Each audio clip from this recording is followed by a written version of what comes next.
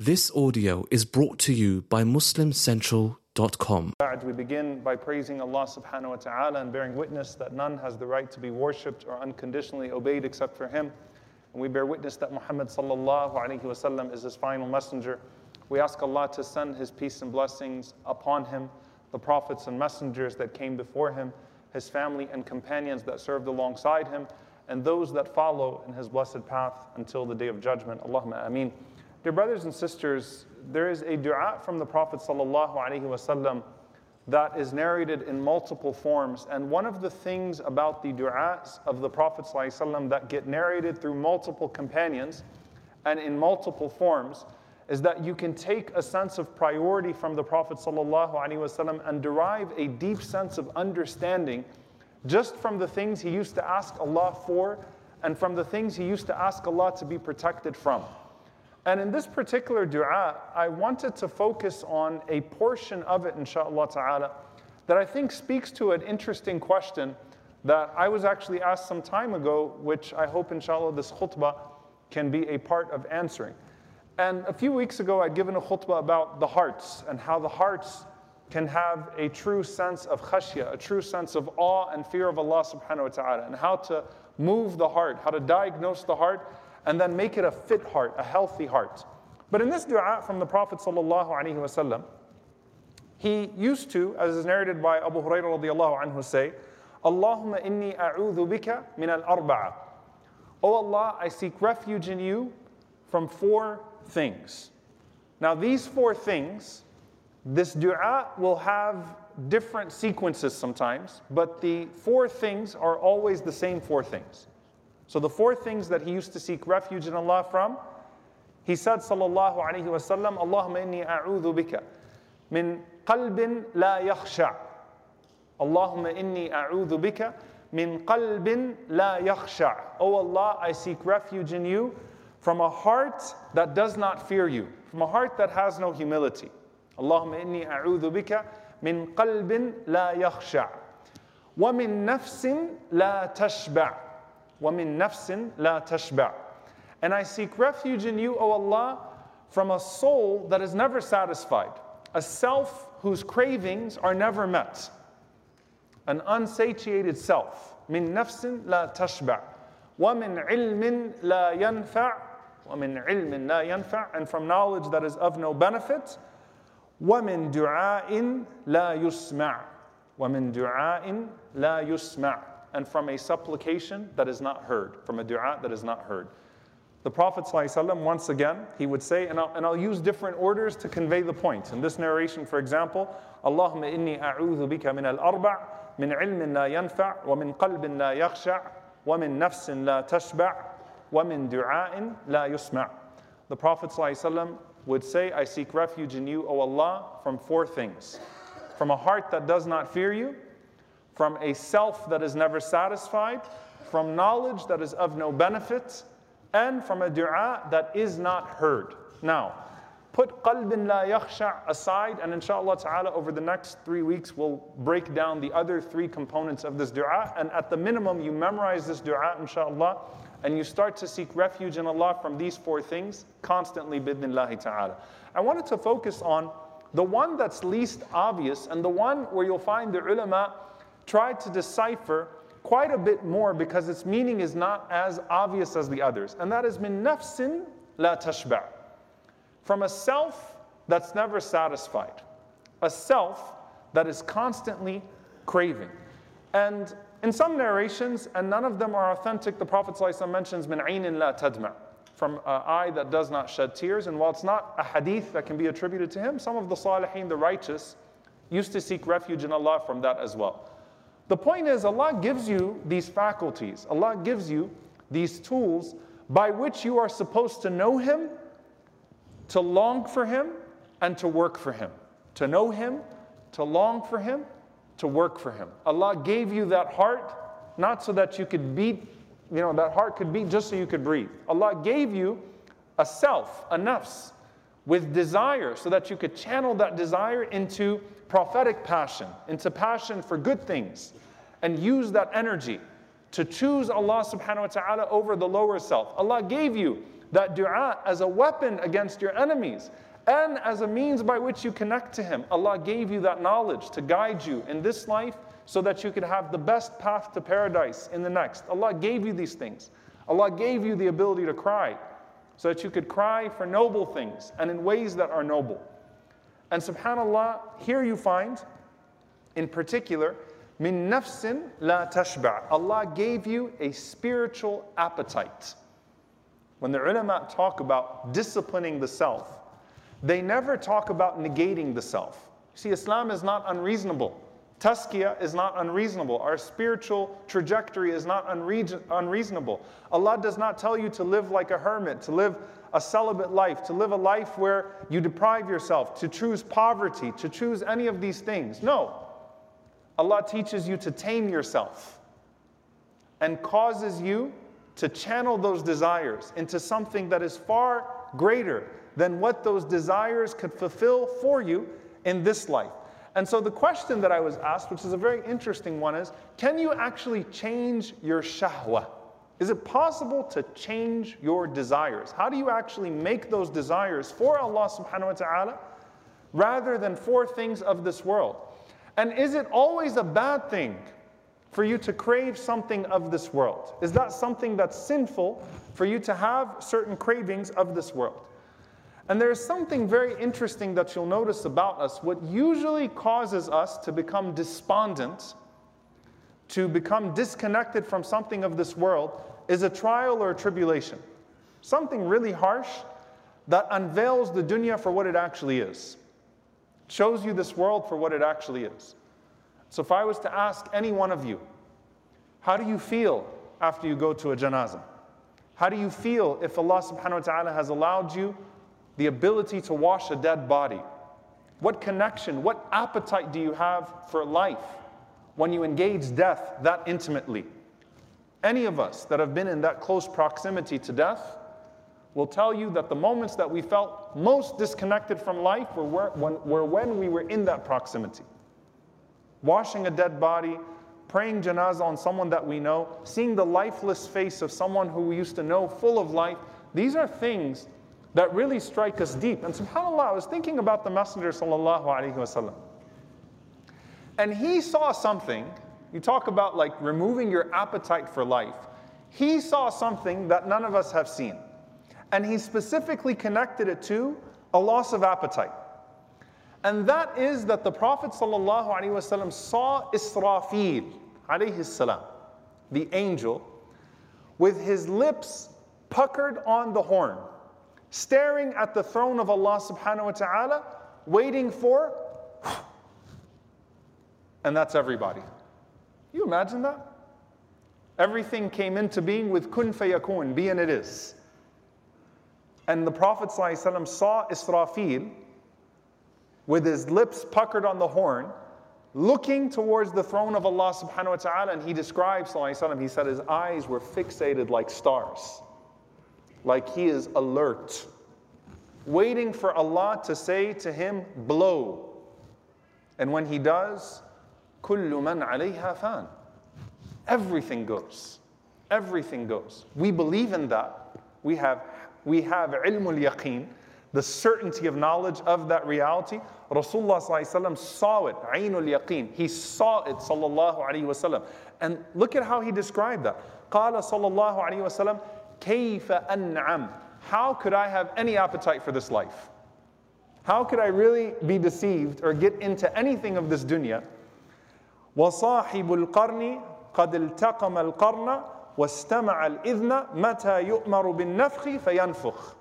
And I saw Israfil alayhi salam with his lips puckered on the horn, looking at the throne of Allah subhanahu wa ta'ala, his head tilted, his ears attentive for him to receive the order from Allah subhanahu wa ta'ala to blow, and he will blow. It's overwhelming. And you know, the Sahaba, their hearts were different. When the Prophet ﷺ told them about these scenes, they felt like they were with him. That's where their hearts were. So even Abu Sa'id radiallahu anhu, who's narrating this incident, he says, فَكَأَنَّ ذَلِكَ ثَقُلَ عَلَى أَصْحَابِ النَّبِيِّ صلى الله عليه وسلم. That was too much for the companions of the Prophet ﷺ. Like they were overwhelmed. And obviously, even the way the Prophet ﷺ is describing that this is what I saw. I didn't just see the death of one person. I saw the death of everybody in moments of a blow. So the Prophet ﷺ said, قُولُوا حَسْبُنَا اللَّهُ وَنِعْمَ الْوَكِيلُ عَلَى اللَّهِ تَوَكَّلْنَا. قُولُوا حَسْبُنَا اللَّهُ وَنِعْمَ الْوَكِيلُ عَلَى اللَّهِ تَوَكَّلْنَا. Say, Allah is sufficient for us, and He is the best disposer of our affairs, and upon Him we place our trust. Because he saw that they were shaken by what the Prophet ﷺ had said in those moments. Now that's when a strike happens. That's when you see something. And in our lives, we come across these moments where the sweetness of this dunya, the supposed sweetness of this dunya, isn't all that it's been made out to be.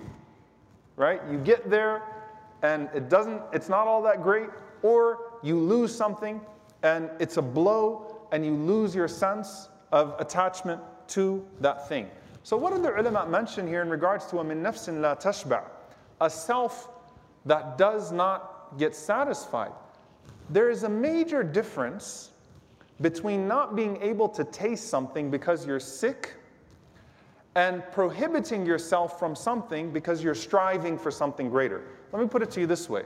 You got sick so you don't have an appetite. That's one person. And that's usually something temporary. Once the sickness wears off, you'll get right back to it. Or you're someone who has a determined path to where you purposely don't consume certain things. You don't have an appetite for certain things because you're focused on something greater. So the person who's exercising and who's fit, they don't have an appetite for certain things because of something entirely different, and that's usually longer lasting because they know exactly why they're withholding from certain foods, they know exactly why they're not indulging certain things, and they're doing it very intentionally, and they're doing it with a desired outcome. Whereas a person who's sick, it hits you for a moment, and maybe that's an opportunity where, just right now I don't taste the sweetness of it, but as soon as the immediate effects of that sickness wear off, I'll go right back to consumption. And that's not what Allah subhanahu wa ta'ala wants from you. Because that's a temporary condition. Allah subhanahu wa ta'ala wants a permanent strive from you, where you determine a trajectory. So you wean yourself off in terms of appetite. And this is where the ulama mention when it comes to things that the self desires that are not necessarily sinful. But if you try to fill it too much, then you'll become spiritually overweight.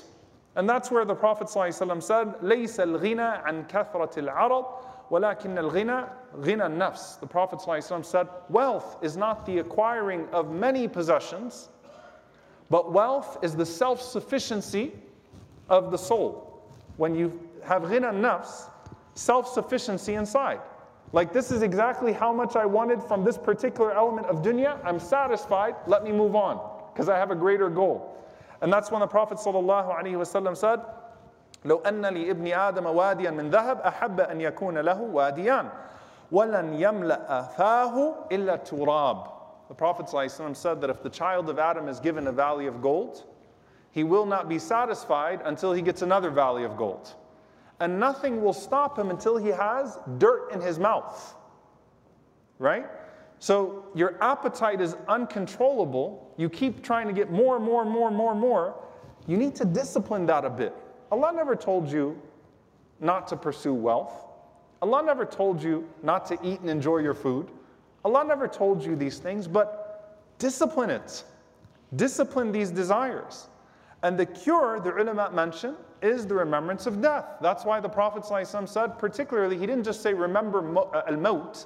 He said, remember hadim al-ladhat, the destroyer of pleasures, so that you don't try to get too much in this dunya to where you lose yourself in that pursuit of this world and your appetite is too large. And so when it comes to these things, it's discipline, not disgust. And I'll explain what I mean by that. Allah is not telling you to deny your desires. Allah is telling you to delay them and to discipline them. Delay them. وَلَكُمْ فِيهَا مَا تَشْتَهِي أَنفُسُكُمْ. You will have in Jannah what yourself desires. Jannah is a place where you don't have to worry about proportion. You'll have all that you desire there without limits. And it's okay for you to have these desires, delay them, and here, discipline them. Keep them within halal. Try to make sure that you're not letting it get out of hand. Put a limit on yourself. You know, subhanAllah, one of my teachers, he gave this advice to someone who was investing. And I just want you to think about this. He said, you know, I'm putting in this much money. I'm trying to get this amount, right? He said to him, you could approach this one of two ways. Either you promise yourself, if Allah gives you this much, you'll give this percentage in sadaqah, or you can put a ceiling. You can say, you know, what right now would be amazing for me is if Allah subhanahu wa ta'ala allows me to make out of this $50,000. Anything over $50,000, whether it's $55,000 or $500,000, I'm going to give the rest in sadaqah. He actually chose that option, right? And he thought it was an exaggeration. And Allah opened the doors on him. Opened the doors for him, and subhanAllah, it went 600, 700, 800,000, right? And he gave all of it in sadaqah. Because 50,000 was amazing back then. Why is it not amazing now when you saw the numbers grow? Because nafsin la tashba'. An-nafsu la tashba'. Aslan, the soul, the self constantly will get more until you put it in its place and say, enough. Enough. This is what you need, and this is what's going to make you happy, and this is enough for you for now. Stay in here. Stay within these bounds. Now the second thing, dear brothers and sisters, is when it comes to appetite for sin. Nafsin la tashba' min al-haram. A self that does not become fulfilled when it comes to haram. And the scholars say that on top of the remembrance of death, what you need here is to be able to visualize the disgust of that sin. What do I mean by that? أَيُحِبُّ أَحَدُكُمْ أَنْ يَأْكُلَ لَحْمَ أَخِيهِ مَيْتًا? Who, when they're backbiting, actually takes a moment and visualizes that I'm eating the dead meat of my brother or sister? Allah wants you to be disgusted by sin. Not just discipline your appetite for it, be disgusted in terms of your appetite. And in order to do that, how has Allah created us? That we have to visualize it to where it's no longer pleasant. Otherwise, we're going to be just enjoying the outward sweetness. What do I mean by that? Why do we gossip? It's fun. Why do we backbite? It makes gatherings go by. People laugh. People are full of joy, right? There's an outward sweetness to it with an inward poison. And you have to be able to visualize it. And subhanAllah, to visualize it will allow you to disconnect from what the apparent sweetness of it supposedly is. The same thing when it comes to lowering the gaze, looking at something that's haram for you. If you think about the metaphors that are given from the Prophet ﷺ. And I give you this example. You know, I was reading the research on tobacco, cigarette smoke. And you know how now you got on the packages those pictures of people's lungs and death on those cigarette boxes?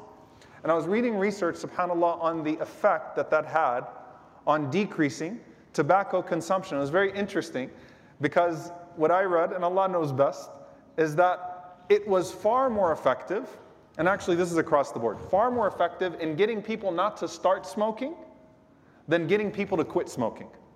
Meaning what? People that were already addicted to cigarettes, they just picked up that box and they said that's nasty and they just don't look at the picture, they keep smoking.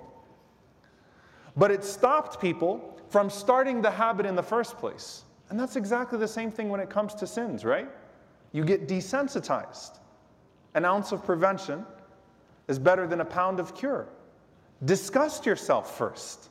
Like, I'm not going to backbite. And that's what the Prophet ﷺ, when he walks by and he sees a rotting, bloated carcass and says, for you to take your fill of that is better than to take the fill of your brother's flesh. أَيُحِبُّ أَحَدُكُمْ أَنْ يَأْكُلَ لَحْمَ أَخِيهِ مَيْتًا فَكَرِهْتُمُوهُ. You would hate to do these things. Imagine if when you pass by sins, you know, thinking about the person that's got that trajectory, just like you have calorie counts on really good food, sometimes you walk into a restaurant and you see something that looks really good and then the calorie count is astronomical. And if you're on a diet, you go, no way, I'm not touching that. You would take a bite of it, and as sugary and as sweet as it is, you'd be disgusted by how much is in it. Put a calorie count on your sins. Put a calorie count. Is it worth it? I'm not going to indulge that. Because it's nafsin la tashba'. Myself has to be disciplined a bit. So before I write that message, before I look at that thing, before I engage in this, I'm going to consider the sin count on it so that I don't fill my appetite in that way. Finally, dear brothers and sisters, the ulama mentioned that the goal is for us to go from the sweetness of sin to the sweetness of worship. And subhanAllah, you'll find there's a deep connection between the Prophet ﷺ saying a person who gossips, for example, fills themselves with a bloated dead carcass of dead meat. That's what they're consuming. Versus what Uthman radiallahu ta'ala anhu says, that if the hearts were pure, مَا شَبِعَتْ مِنْ كَلَامِ اللَّهِ. If the hearts were pure, they'd never become full of, their appetite for the Quran would never stop. You want to move from the sweetness of sin to the sweetness of ibadah.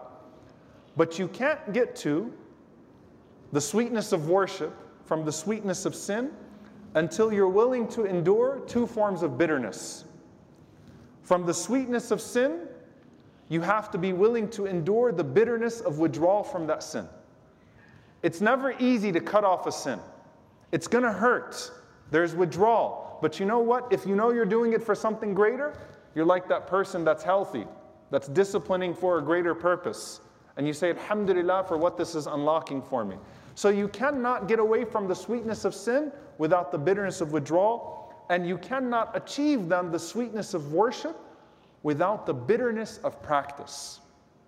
Yes, reading the Quran is amazing. Yes, you have people that used to love to read the Quran for long days. Yes, praying tahajjud is sweet. But in the beginning, trying to fight your body with sleep, it's going to hurt. It's going to be bitter. In the beginning, when you're trying to read Quran and your phone is vibrating, it's going to hurt. There's a cutoff there. It's bitter. It's harsh in the beginning. And then you taste the sweetness of it. Sweetness does not come without that. And so between sweetness of the sin to sweetness of worship are those two layers of bitterness that Allah subhanahu wa ta'ala has put Jannah as the outcome, as the prize for. We ask Allah subhanahu wa ta'ala to protect us. Allahumma inna na'udhu bika min ilmin la yanfa' wa min qalbin la yakhsha' wa min nafsin la tashba' wa min du'a'in la yusma'. Allahumma ameen. Aqulu qawli hadha wa astaghfirullah li wa lakum wa lisa'il muslimin fastaghfiru innahu al-ghafurur rahim.